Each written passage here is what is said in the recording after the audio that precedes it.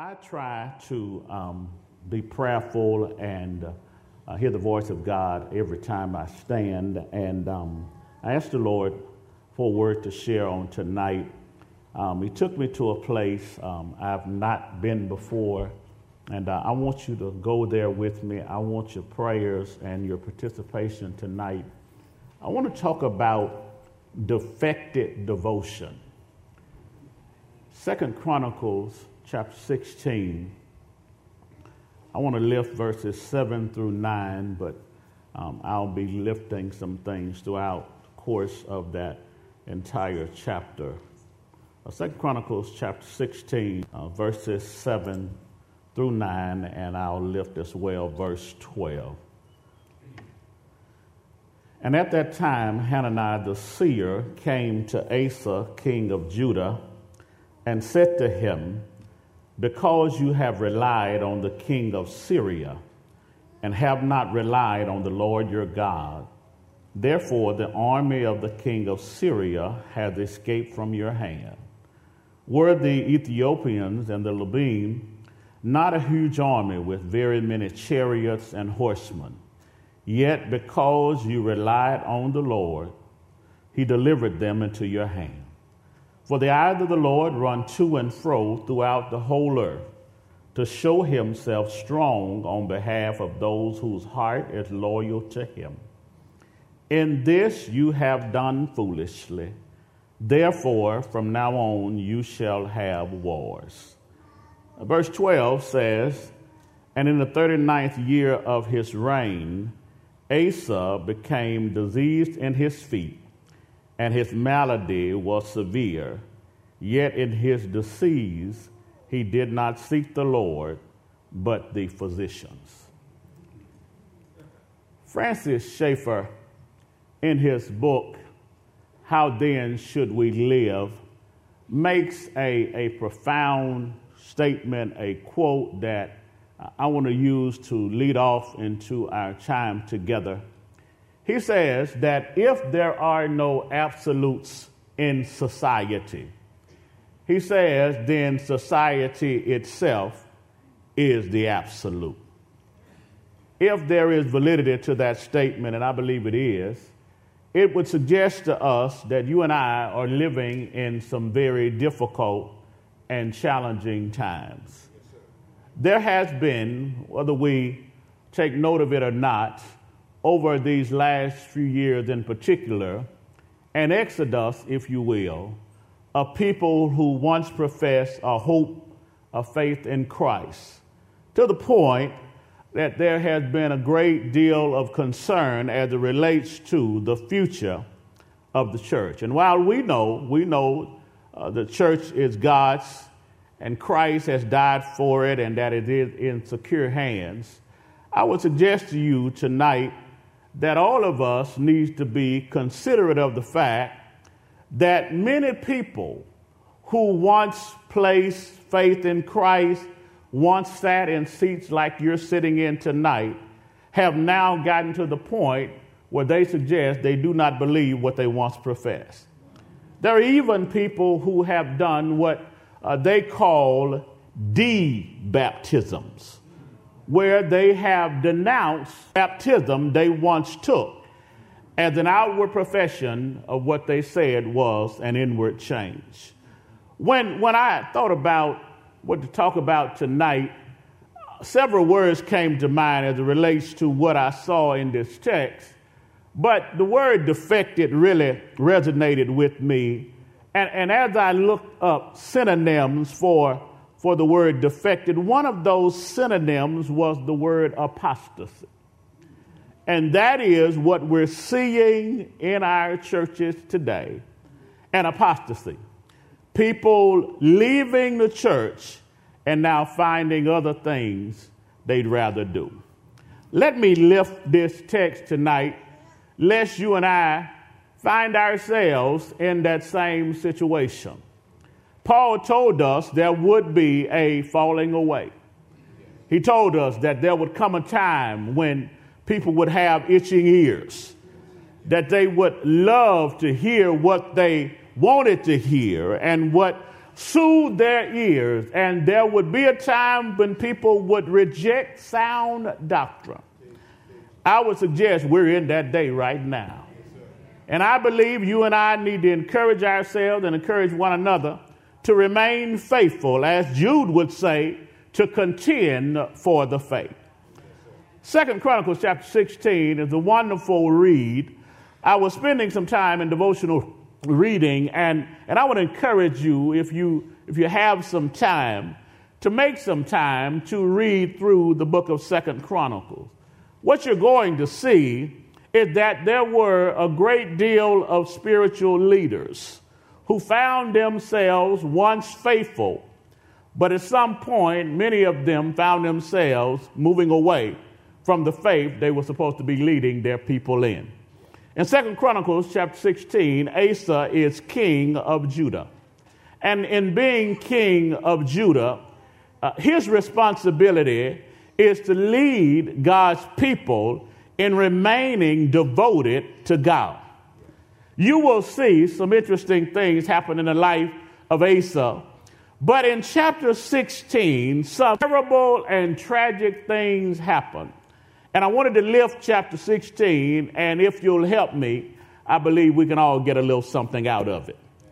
In chapter 16, we're going to see King Asa move away from the very thing he professed he believed in. If you read this chapter, you're going to see a great deal of things, and I would suggest to you we see King Asa's defected devotion in several ways. One of the ways you see it, I would suggest to you, is in his decisions. If you read the beginning of chapter 16, you're going to discover that he finds himself in a mix. He finds himself in a difficult place because the king of Israel has set up a blockade into Judah where he is not allowing people to come in. Economically, politically, this is tragic. This is a detriment to them. He sees this king using his resources to stop the blessings flow into Judah.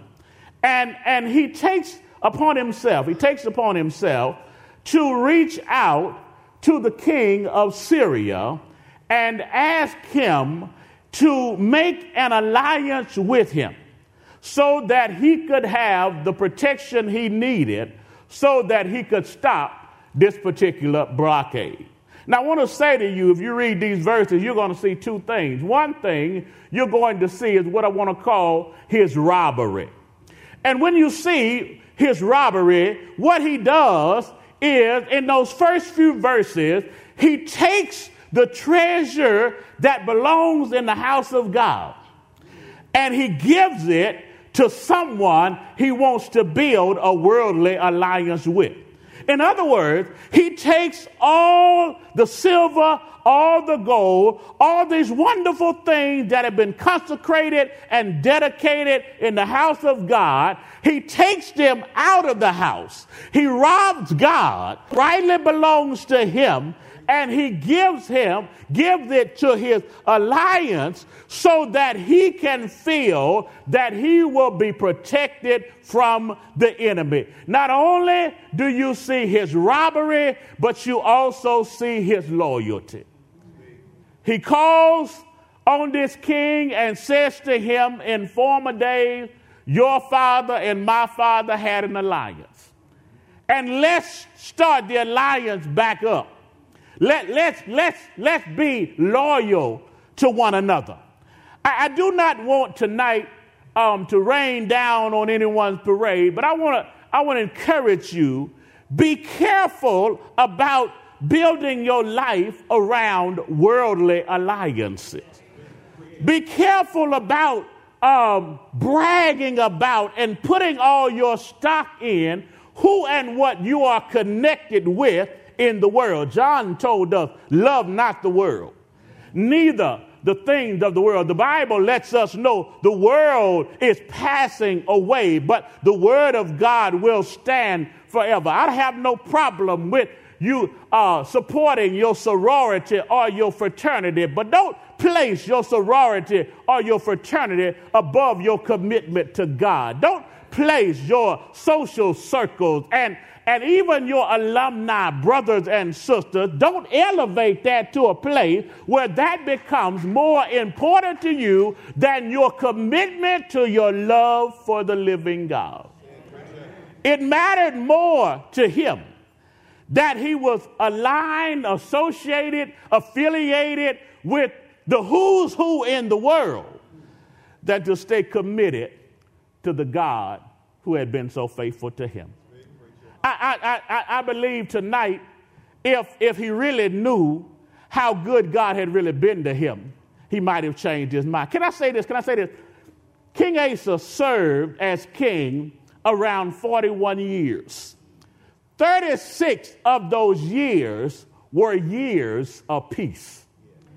In other words, almost 90% of his reign as king, he never had to worry about wars. And sometimes we can become so comfortable in our peace and prosperity that we forget the one that provided it for us. Can I say this? What the Lord allowed me to see and to know for a certainty is this.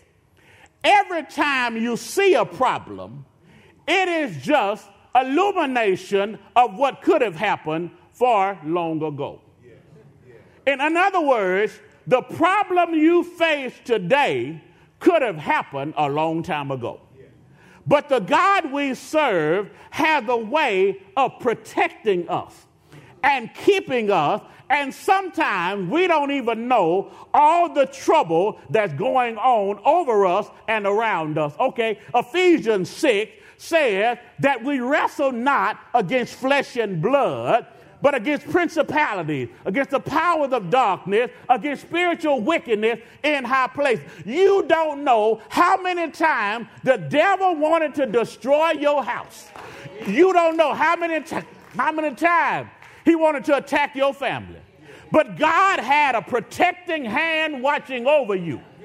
And you did not see it, but God's hand was watching over you. That's what Satan said when God was talking to him, and Satan wanted to wreck somebody's life.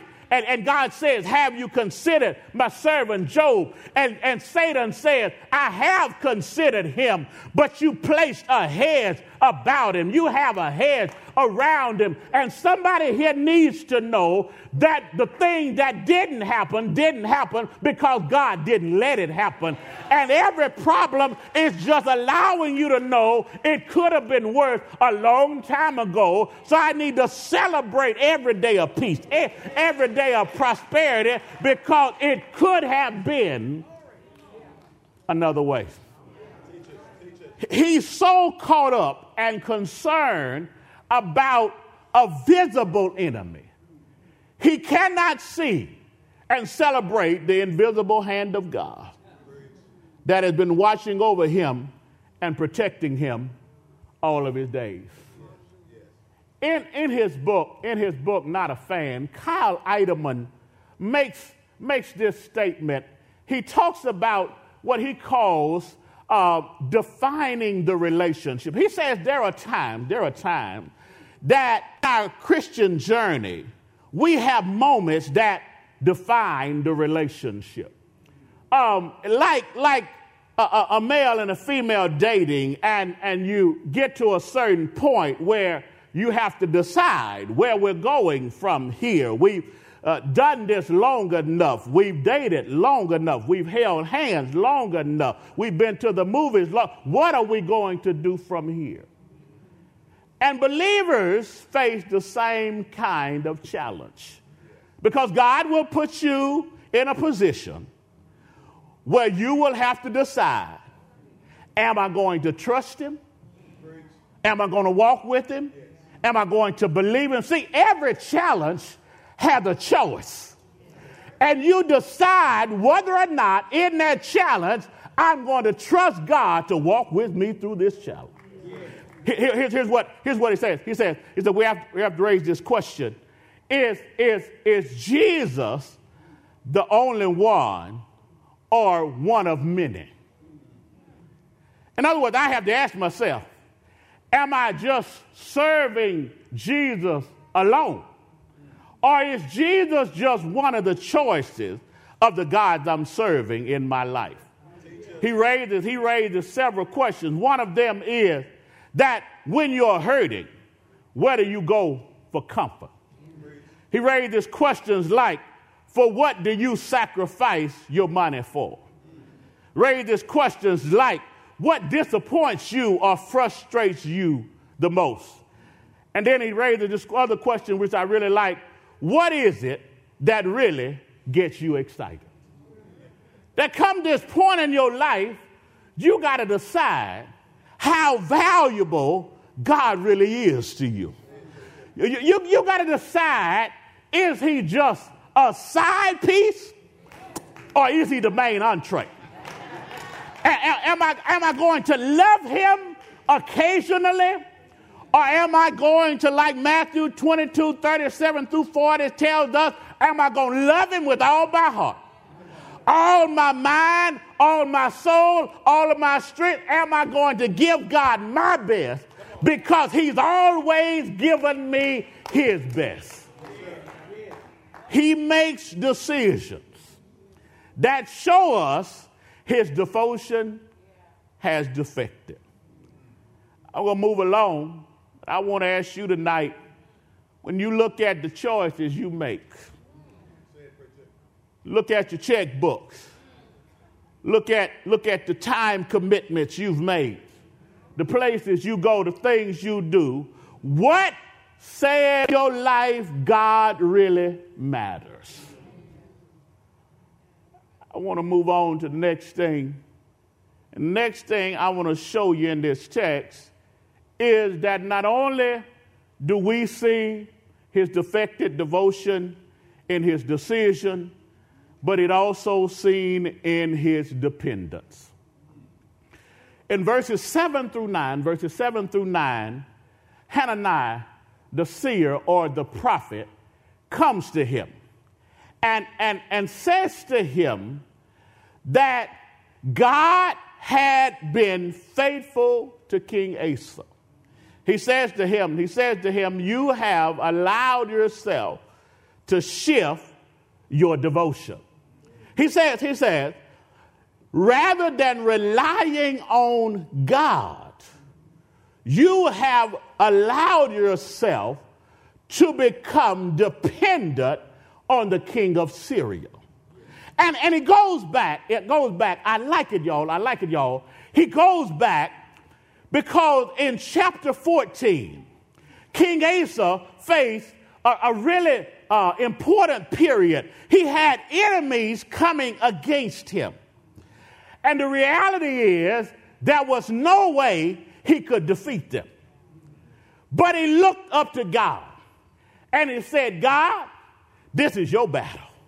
He says, God, all we have is you. God, we're relying on you. God, we're depending on you. And the only way we can defeat this enemy, God, is if you allow it to happen. I like it because he recognizes when you are on God's side, the battle is not yours. It belongs to God. And I wish I could talk to somebody tonight. When you put your life, when you put your children, when you put your finances in God's hand, you realize your battles are not really your battles. They are God's battle. And I liked it because the God I serve has a way when we put our trust in him to come in and help us and do things for us that will literally blow our minds. I like the names of God. I like all the names of God. But that in particular, that when it comes to battle really resonates with me. And that is the name of the Lord of hosts. When we call him the Lord of hosts, what that really means is that when we're allowing God to fight our battles, God is so powerful and so resourceful. God can take resources in heaven, under heaven. He can take anything and use it on his behalf to help his children win their battle. Y'all aren't hearing what I'm saying tonight. God can take anything in heaven. He can take an angel, and unbeknownst to you, he can fight a battle on your behalf. God can take anything in heaven and under heaven and win the battle for you because he is the Lord of hosts. And I wish you could hear me tonight. That's why the psalmist declared, lift up your heads, O ye gates, and be ye lifted up, ye everlasting doors, and the King of glory shall come in. Lift up your heads, O ye gates, and be ye lifted up, ye everlasting doors, and the King of glory shall come. Who is the King of glory? The Lord strong and mighty. The Lord mighty in battle. I came to tell somebody, let him have his way because he is the Lord of hosts. That's why he can make your enemies become your footstool.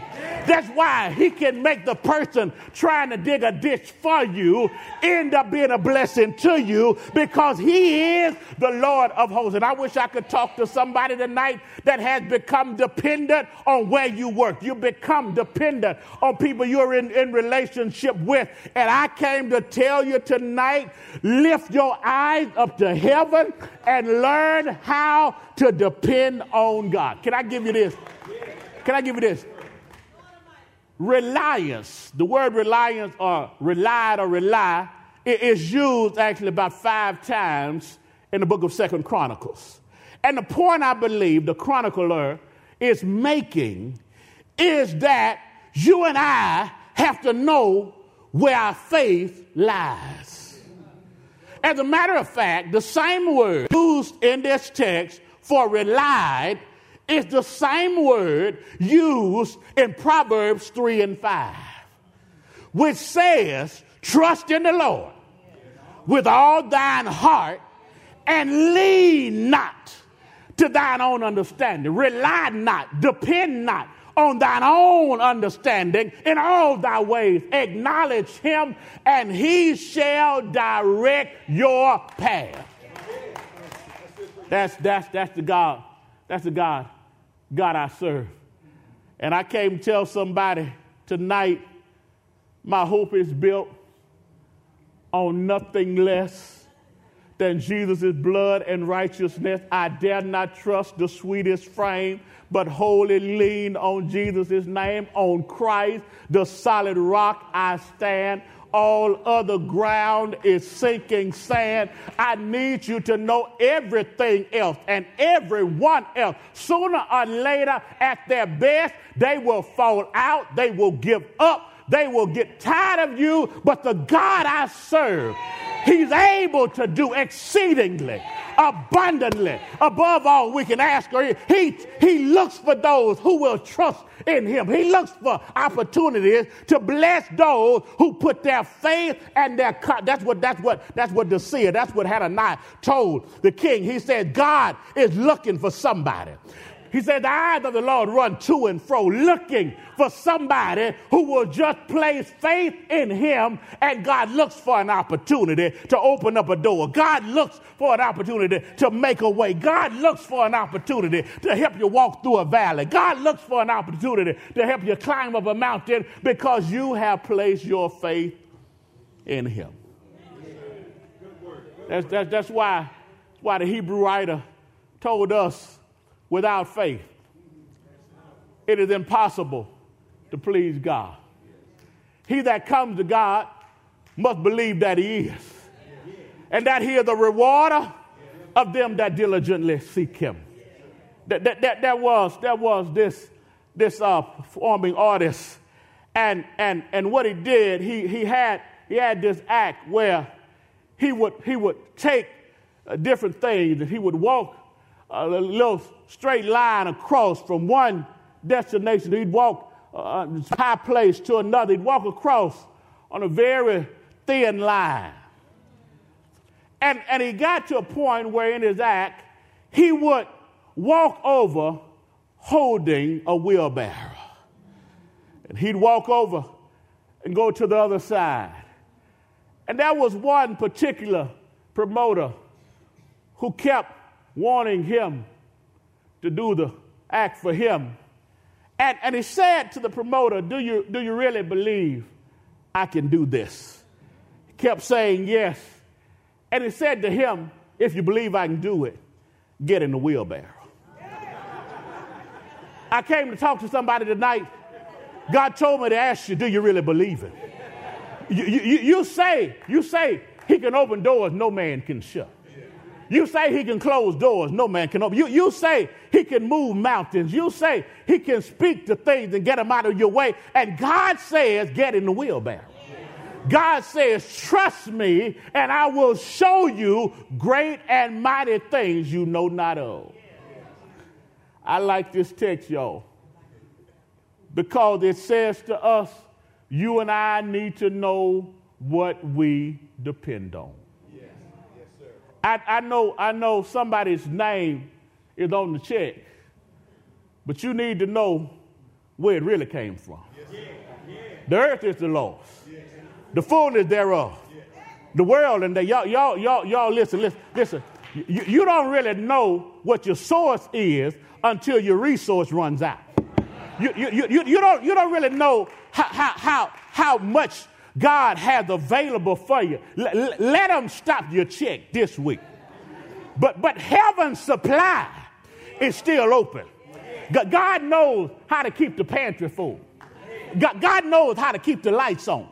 God knows how to keep gas in the car. As a matter of fact, God does it in such a way you're amazed that he could do it, because it looks like you still have what you didn't have, because God is able to do things no one else can. His devotion became defected, evident in his decisions, evident in his dependence. But lastly, I want to say a word to you about his disease. Verse 12 says to us, and the amazing thing about this text is that even when confronted by the prophet, Asa refused to repent. As a matter of fact, he refused to repent. He threw the preacher in prison, and he oppressed the people. Because I guess he believed if he could just get out of earshot of what the preacher was saying, he wouldn't have to deal with it. But what he didn't know was that while he could put the preacher in prison, the word was still alive. And God's word will not return unto him void, but it will accomplish what it was sent out to do. Verse 12 says to us that in this text it says, he became diseased in his feet. Some suggest it might have been gout. Others have suggested it probably was gangrene. But he was diseased in his feet until he ultimately died. I need to talk to just a few people tonight as I leave you. We've got some diseases, y'all. And I'm not talking about another strand of COVID. I'm not talking about flu. But y'all, we have some stuff that's killing us.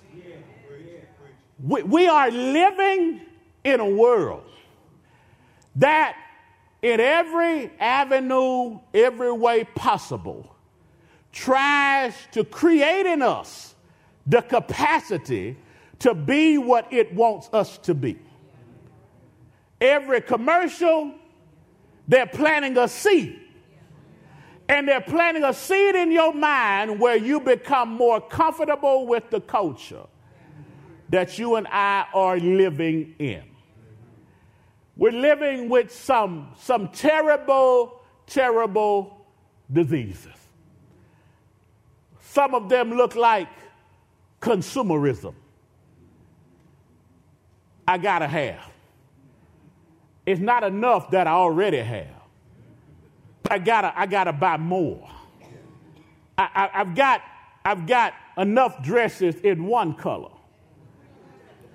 but I've got to get some in another color.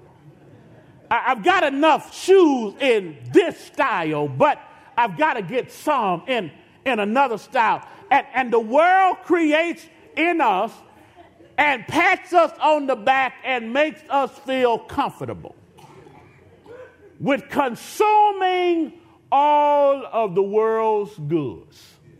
Some of it is instant gratification. A whole lot of us don't know how to wait. And so even when we need to wait, even when it's not wise to do what you're doing, instant gratification says, I got to have it now. I told our church the other day, Burger King now has that have it your way commercial. And at the end of the commercial, it says you rule. And it makes you believe that you are the king or queen on the throne, and whatever you want, just have it your way. When in reality, if we are God's children, we are not kings and queens on the throne. We are disciples of the living God, called to give up our lives so that we can serve him. Christ gave up his life so that you and I could give up our lives, and that's what he is looking for. John Phillips, in a Phillips translation of Romans 12, 1-2, makes it so plain, and I hope you get this, where King James is translated, and be not conformed to this world, but be ye transformed by the renewing of your minds. Here's what he says. Don't let the world squeeze you into its mold. In other words, the world is trying to take your mind like Play-Doh and mold it and shape it to where things you once said you wouldn't do, now you will do. Things you once said you won't allow, now you will allow. Places you said you wouldn't go, now you're going there, and they have to make you go home. It is a point where the world is shaping us into just what it wants us to be. And we find ourselves having a form of godliness, but denying the very power thereof. I'm done. I'm through. But I just would like to think about in my mind what could have happened had Asa just said, God, I messed this thing up. If he'd have just thought in his mind how gracious and how good God had been to him. And if I had time, I would really talk to y'all and tell y'all that it didn't start with Asa. Solomon allowed himself to get caught up in the world. All God told him was just stay devoted to me, and I'll keep the family of David on the throne. Just stay committed to me. Love me like I deserve to be loved. And Solomon, the Bible said, got his heart caught up and started loving foreign women and loving foreign gods. And then his son Rehoboam, he ends up not being wise and doing ungodly things. Then Abijah comes in and tries to do all these good things. Then Asa starts out good, and he tears down all of these altars and begins to put reform in. But here's what happened. Chapters changed. And I'm going to my seat. But some of y'all are in here tonight. But I want to ask you a question. What's going to happen when chapters change? See, in chapters 14 and 15, he was loving God. He was devoted to God. He had peace with God. He had prosperity with God. But God allowed chapter 16 to come in. And I do want to tell you tonight that the same God that took care of him in chapters 14 and 15 was still on the throne in chapter 16. God is an ever-present help even when you don't see the help. God is a help in times of trouble, even when you don't know all the trouble that you're in.